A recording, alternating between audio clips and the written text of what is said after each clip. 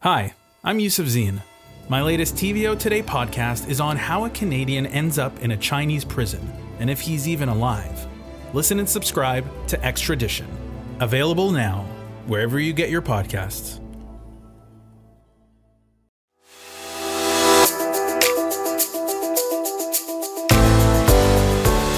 Welcome, everyone, to the On Poly podcast. I'm Steve Paikin.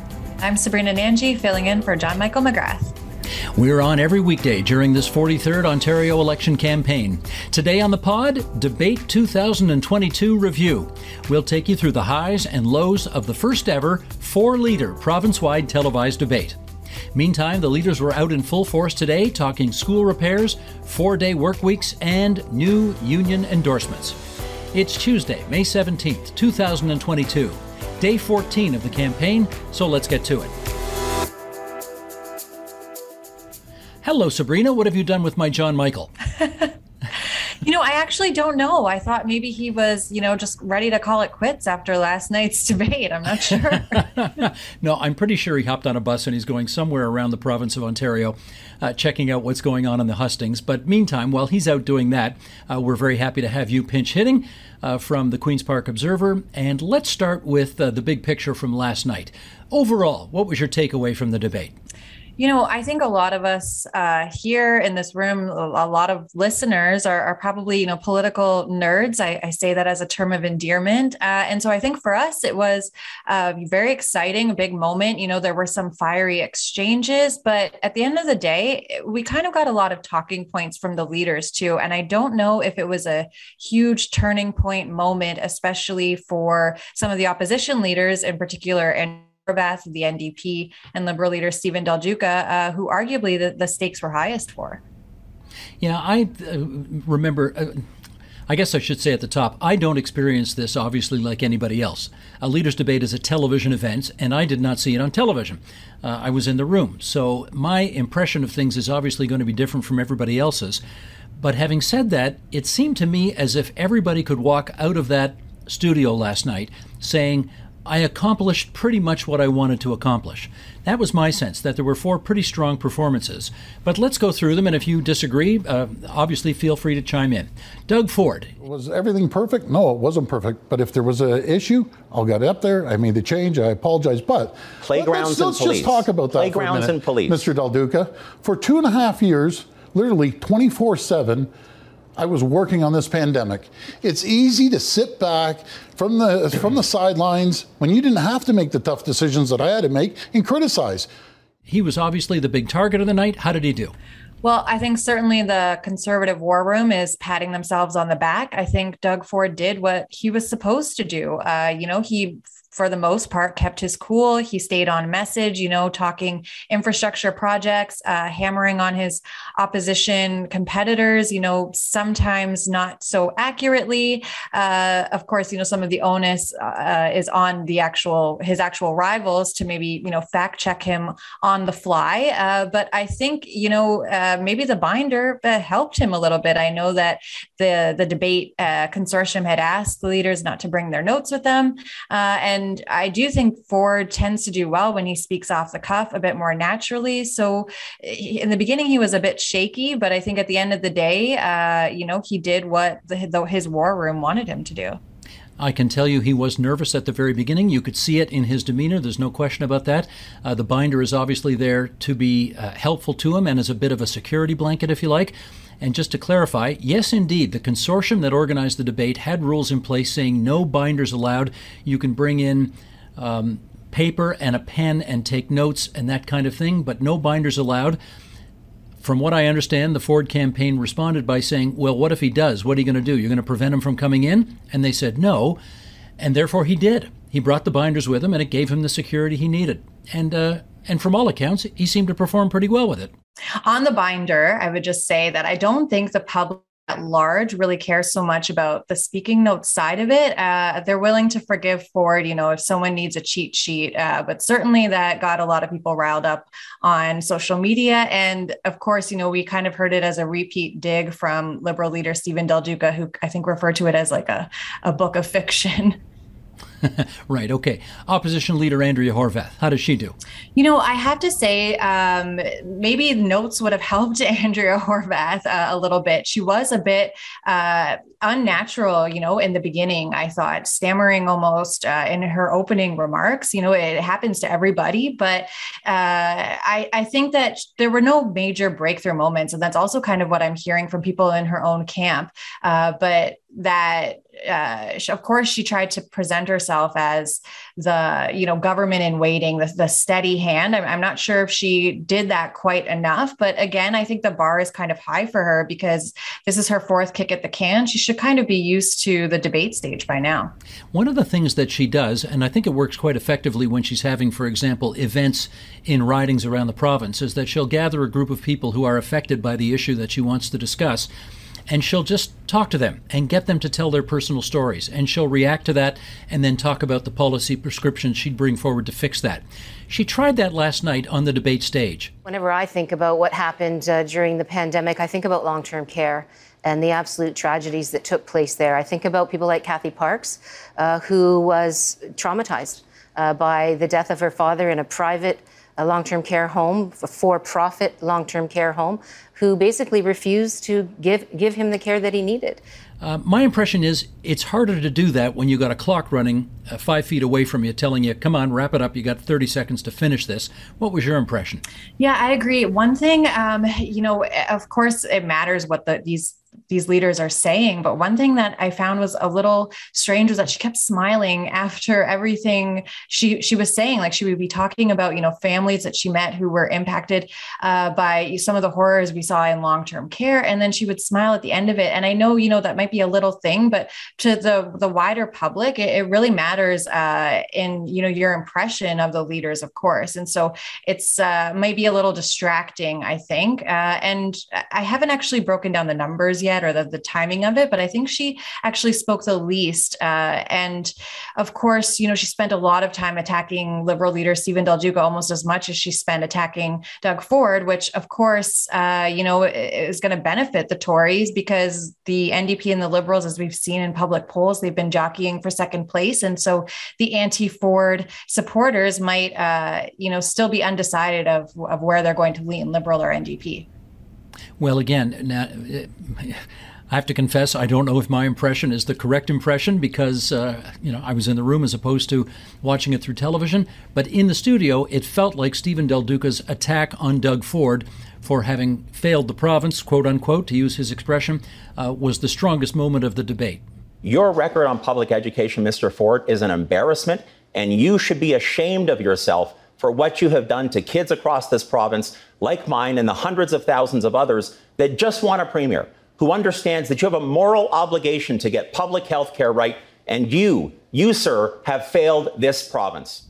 Yeah, certainly that was, a very powerful exchange. I think Doug Ford, he didn't quite take the bait on a lot of, the opposition criticisms, but certainly talking about education, which Del Duca has made, a centerpiece of his platform, that clearly got under Ford's skin. And I'm not sure if it was the best rebuttal to say Education Minister Stephen Lecce, who's had his own fair share of controversial headlines lately, was the right move. But at the end of the day, I think Del Duca maintained his cool for the most part. He got a little bit defensive, but not overtly angry. And arguably the stakes were very high for him, reintroducing himself, rebranding himself in the Liberal Party after what happened in 2018 when they were decimated. So again, like we saw in the Northern debate, this might have turned into a little bit of Ford versus Del Duca.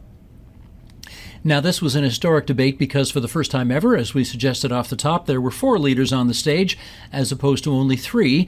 The first leaders' debate took place in 1971. It was Bill Davis for the Conservatives, Robert Nixon for the Liberals, Stephen Lewis for the NDP, and every debate since then has been a Tory, a Liberal, and a New Democrat leader. And for the first time ever last night, in a province-wide televised debate, we had a 4th leader on the stage, Mike Schreiner, because he was elected to a seat in the legislature 4 years ago, and he asked a particularly penetrating question of Doug Ford at one point.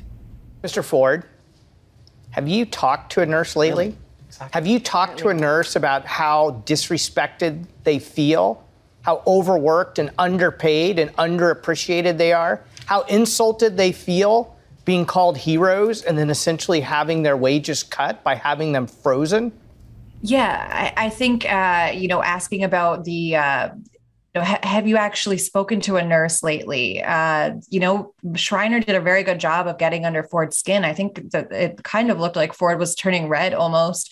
And I think, even Ford kind of admitted to Schreiner, I can work with you. At least you're more upfront and, maybe the NDP and the Liberals have something to learn from him. But of course, Schreiner certainly rose to the occasion and took advantage of this opportunity here. It'll be the first time most voters will have seen him. But Steve, you and I have been watching him at Queen's Park for the last 4 years. We know he punches above his weight. I think that it's easy to do that, of course, when you've got nothing to lose, essentially. He doesn't have a very good chance, virtually nil chance of forming government. And so he might be in a better position to do that. But of course, he's trying to grow his caucus of one, hang on to his seat in Guelph. And so he might have actually picked up on that front.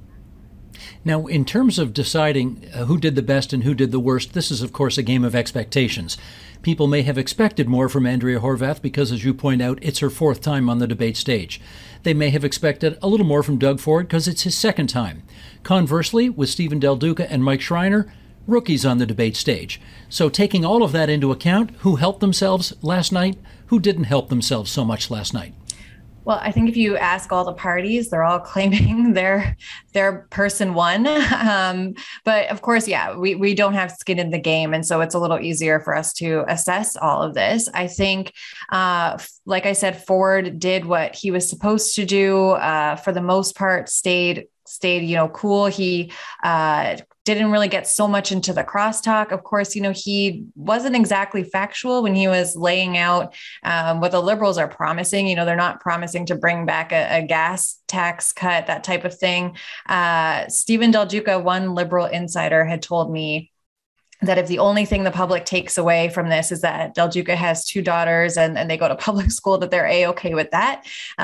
So of course, though, the onus was on Del Duca here to show voters who he is, because he's still relatively unknown. We're midway through the campaign right now. I don't know if this was necessarily a turning point or if he had a major breakthrough, but not having any major missteps, I think, is a victory for Del Duca. Some folks that I spoke with just anecdotally said that he was a bit stuffy. And I would say the same for Andrea Horwath too. Of course, being under these lights in this situation, it's almost not a natural thing for these leaders. And you're right, especially someone like Andrea Horwath, who portrays herself as, very worker friendly, sticking up for the people that, as she says, Ford's conservatives and the Liberals have left behind. She does well when she kind of speaks to you at a personal level. I'm not sure if she quite accomplished that, but there's also something to be said for being the only woman on the stage too. I think, that was significant to a lot of people as well. I really liked the question that you had asked about any regrets for, their political decision making, but I think Horwath didn't do the best job. She kind of ducked the question. Yeah, that one disappointed me the most that night, actually. Props to Althea Raj, who came up with that question. She was the one who suggested it, and the reality is Mike Schreiner was the only guy who actually gave a thoughtful, heartfelt answer. I would say probably the one I regret was that I did not run in Guelph the first time I ran as leader. Even though it was a community I'd started a business in and had deep roots and a long-standing relationship with, I chose another riding to help out another one of our candidates. And that whole situation blew up in my face. That was a genuine confession by him. The other 3, I thought, punted it. And, as much as we had hoped to get some insight into their personalities by asking that question, I think at the end of the day, only one guy actually sort of revealed anything on it, which was a disappointment to me. Yeah, it was kind of cute. I think Ford, took his cue from Schreiner a little bit there. I don't think that answer was in the binder. But, he did say, I wish I ran earlier. Obviously, we know that was kind of a snap leadership in 2018 for the Conservatives there. He had also, put his hat in the ring for mayor. So, I'm not sure what he was thinking with that. But of course, yeah, Schreiner had a great answer there. Horwath completely ducked it. And I thought Del Duca, appealing to voters in Vaughan Woodbridge, where we're hearing he doesn't even, he might not have as much of a shot as Michael Tibollo, the current representative. He needs the seat back. And I thought that it meant something, and it was significant to acknowledge, the Liberals who were walloped in 2018, that they might not have listened to voters and that he's willing to do it. A bit of a mea culpa there. But I think Mike Schreiner hit that one out of the park. Yeah, I'll give you that on Stephen Del Duca. Now that I think about it, I think you've convinced me that his answer in hindsight was better than I thought it was at the moment. But yes, he did give a better answer than I gave him credit for about the lessons of 2018. Well, one of the things I find interesting about these debates is the timing. And Sabrina, I'm sure that if we were having this leaders' election debate a year ago, the place that COVID would have been on the agenda of that debate would have been entirely different from what it was last night. It felt to me like all four leaders were actually trying not to talk about COVID in some respects, because they know that the public at this stage wants to move on. A year ago, we'd have been neck deep in discussions about COVID and government policy. It seemed to me that they didn't dwell on it very much last night. What was your impression?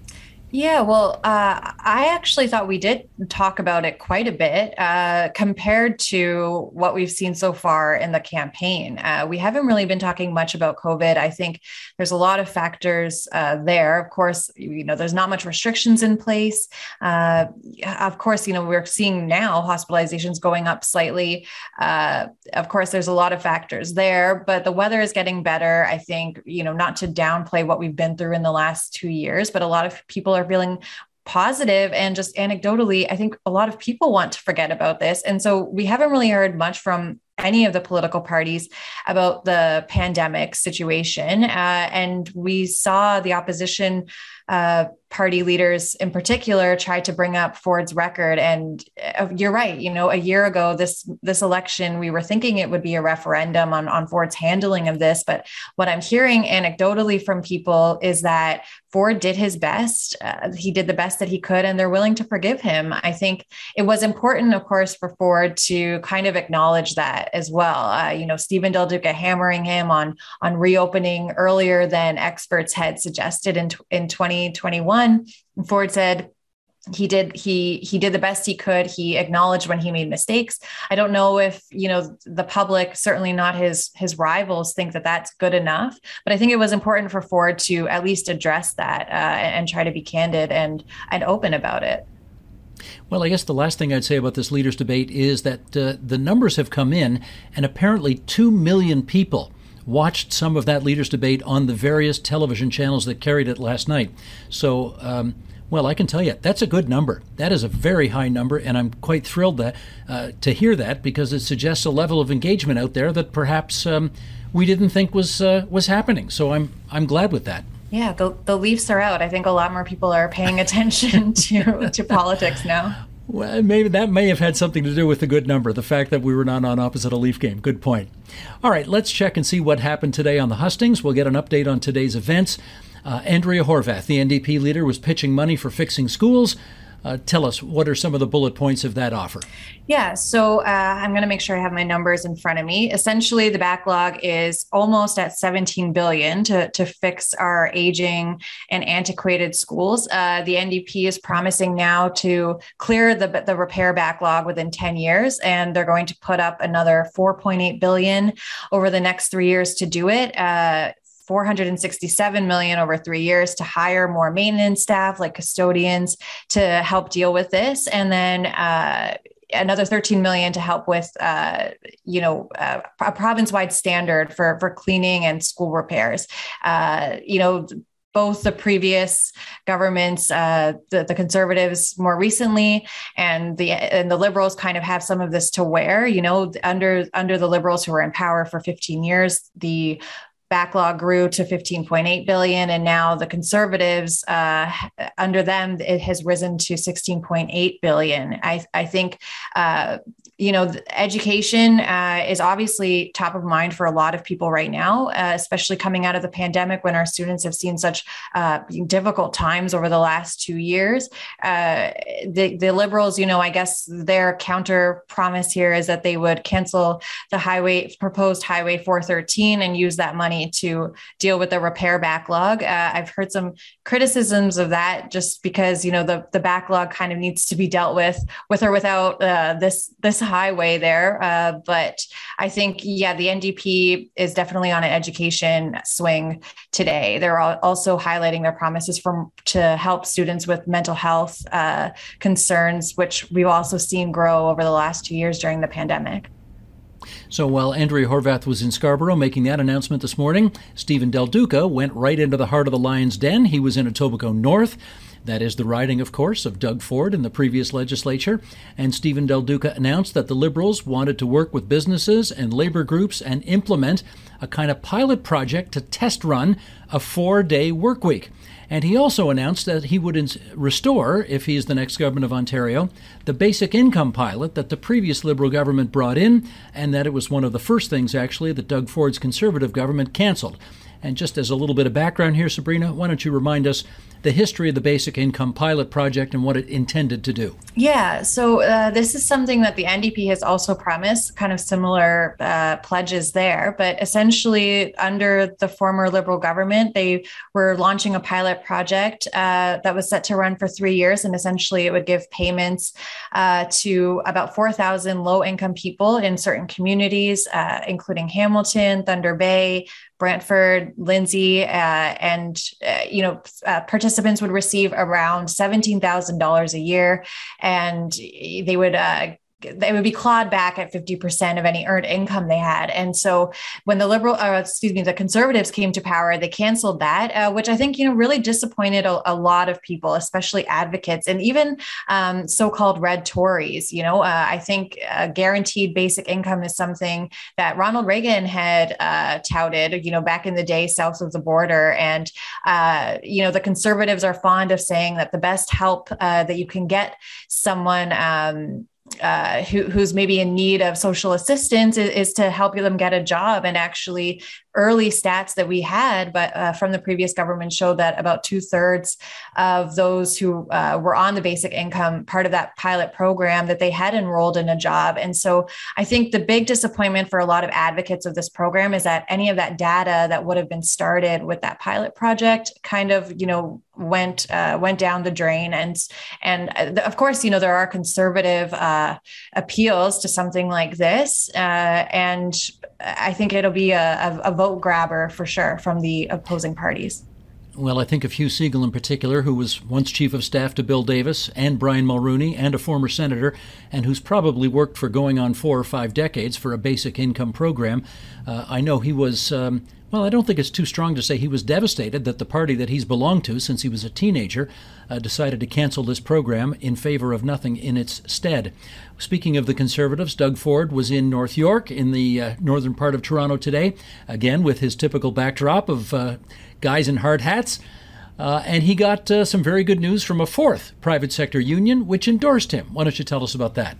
Yeah, the International Union of Painters and Allied Trades are now backing Ford. This is his 4th union endorsement that he's received, kind of maybe a rare feat for the Conservatives. We don't typically think of them as organized labor friendly, but of course, that's how the PCs are positioning themselves. We heard it often from Ford at the debate, him kind of telling Andrea Horwath, typically the union friendly party, you guys are out of touch. much. We're the ones who are siding with unions. And I think, there are a lot of labor friendly policies on the table from all parties right now. A higher minimum wage. The PCs like to say they're working for workers. They've got, some digital, more rights for digital app-based workers, that type of thing. But it's certainly a shift for Ford. I thought it was kind of a cute photo op, to paint the party slogan, "Get it done," when he's visiting the painters union as well. It makes for a great photo op, I think. Well, we also have to make a distinction between the public sector unions, which can't stand the premier, and the private sector unions like LiUNA, like the pipe fitters, like the painters and the allied trades, who have done very well under the current government because there's lots of highway building, et cetera, going on. And as a result, they feel more indebted to the current leader of the PC party than they might have in previous years. Let's put it that way. And let's finish up with the Greens here. Mike Schreiner touting his housing plan and, intriguingly enough, the idea of lowering the voting age to 16. What's that about? Yeah, I think that they're painting that as something, that would increase Democratic participation, of course. I think a lot of younger folks tend to support the Greens. Obviously, that's just maybe a general statement. He also wants to make Election Day a statutory holiday, which I think a lot of people would like. But, we do kind of have time off. You are supposed to get time off from your job to go and vote on Election Day as well. And so that's a bold promise from Schreiner. He didn't quite propose to change the current way we vote, first past the post system, but his platform did kind of address that they, support proportional representation. And he's also promising to crack down on housing speculation, bringing in a tax on home purchases for buyers that already own 2 homes or more. They're promising to bring in inclusionary zoning, which I think, the Conservatives in particular have backed off a little bit. And I guess, even by their own admission, had a bit of a lukewarm housing plan in their latest legislation before the House rose. But of course, it's now on the books as law. So a lot of bold promises from Schreiner, too. We saw him in University Rosedale, where Diane Sachs, the former environmental watchdog, is running. Of course, it would still be a long shot for her. University Rosedale has typically been a liberal bastion, of course, represented by the NDP for now. But I think that they clearly think, the Greens, that they have a shot there. We even heard Schreiner give that riding, and also Parry Sound Muskoka, where there is no liberal candidate. He gave both of them a special shout out during the debate. So obviously it's clear where the Greens are gunning for. Well, I asked Mike Schreiner, who came into TVO actually for an interview just before we started taping this podcast. I asked him, you got 20% of the vote in Parry Sound Muskoka last time. You really think you can win this riding? And his answer was quite a defensible answer. He said, look, that's the kind of vote percentage I used to get until I won. And that's the percentage they got last time, and maybe will again until they win. And he really believes they can make a breakthrough here. We'll see. Hey, one last thing. You're a lot closer to age 16 than I am, so I should ask you, what do you think about the idea of giving 16-year-olds the right to vote? Look, I know that the argument is, if you don't pay taxes, you don't get to vote. But I think that I like to think of, the electorate more as citizens rather than taxpayers. And of course, you can do a lot when you're 16. You can drive, you can get a license. And I think, it's a very compelling promise that will probably spur a lot of people. But of course, 16-year-olds can't vote this time around. So I'm not sure if that's going to be what moves voters towards the Greens. Maybe the 16-year-olds will tell their parents to go vote for the Greens so that they can vote next time around. Who knows? Anyways, anything else you want to raise, Sabrina, before we sign this thing off? I think I'm ready to hit the road. I'm, maybe join John Michael McGrath on the trail. I would also say, we had a big scoop again in Queen's Park Observer. If I can just plug that this week, I'm hearing more folks have joined this 901 Club. They're not very happy with Andrea Horwath, especially after the debate night. There were some jokes about maybe making T-shirts, getting ready to, put the pressure on her to step aside if she doesn't, form government the moment polls close at 9:01 p.m. on June 2nd. So I think the knives are out. And as we get closer to Election Day, we're going to see a lot more dirt coming out from each of the parties too. So look out for some brown envelopes. I can tell every time you ask Ms. Horvath about that in a news conference, she just loves it when you bring that story up. Maybe not so much. Not so much. Yeah. All right, Sabrina, thanks for pinch hitting for John Michael today. And that is the On Poly podcast for day 14. A reminder, we're here every weekday during this 43rd general election campaign, right through to Election Day, June the 2nd. Sabrina, good to be with you. We'll see you out there on the hustings. Yeah, have fun out there.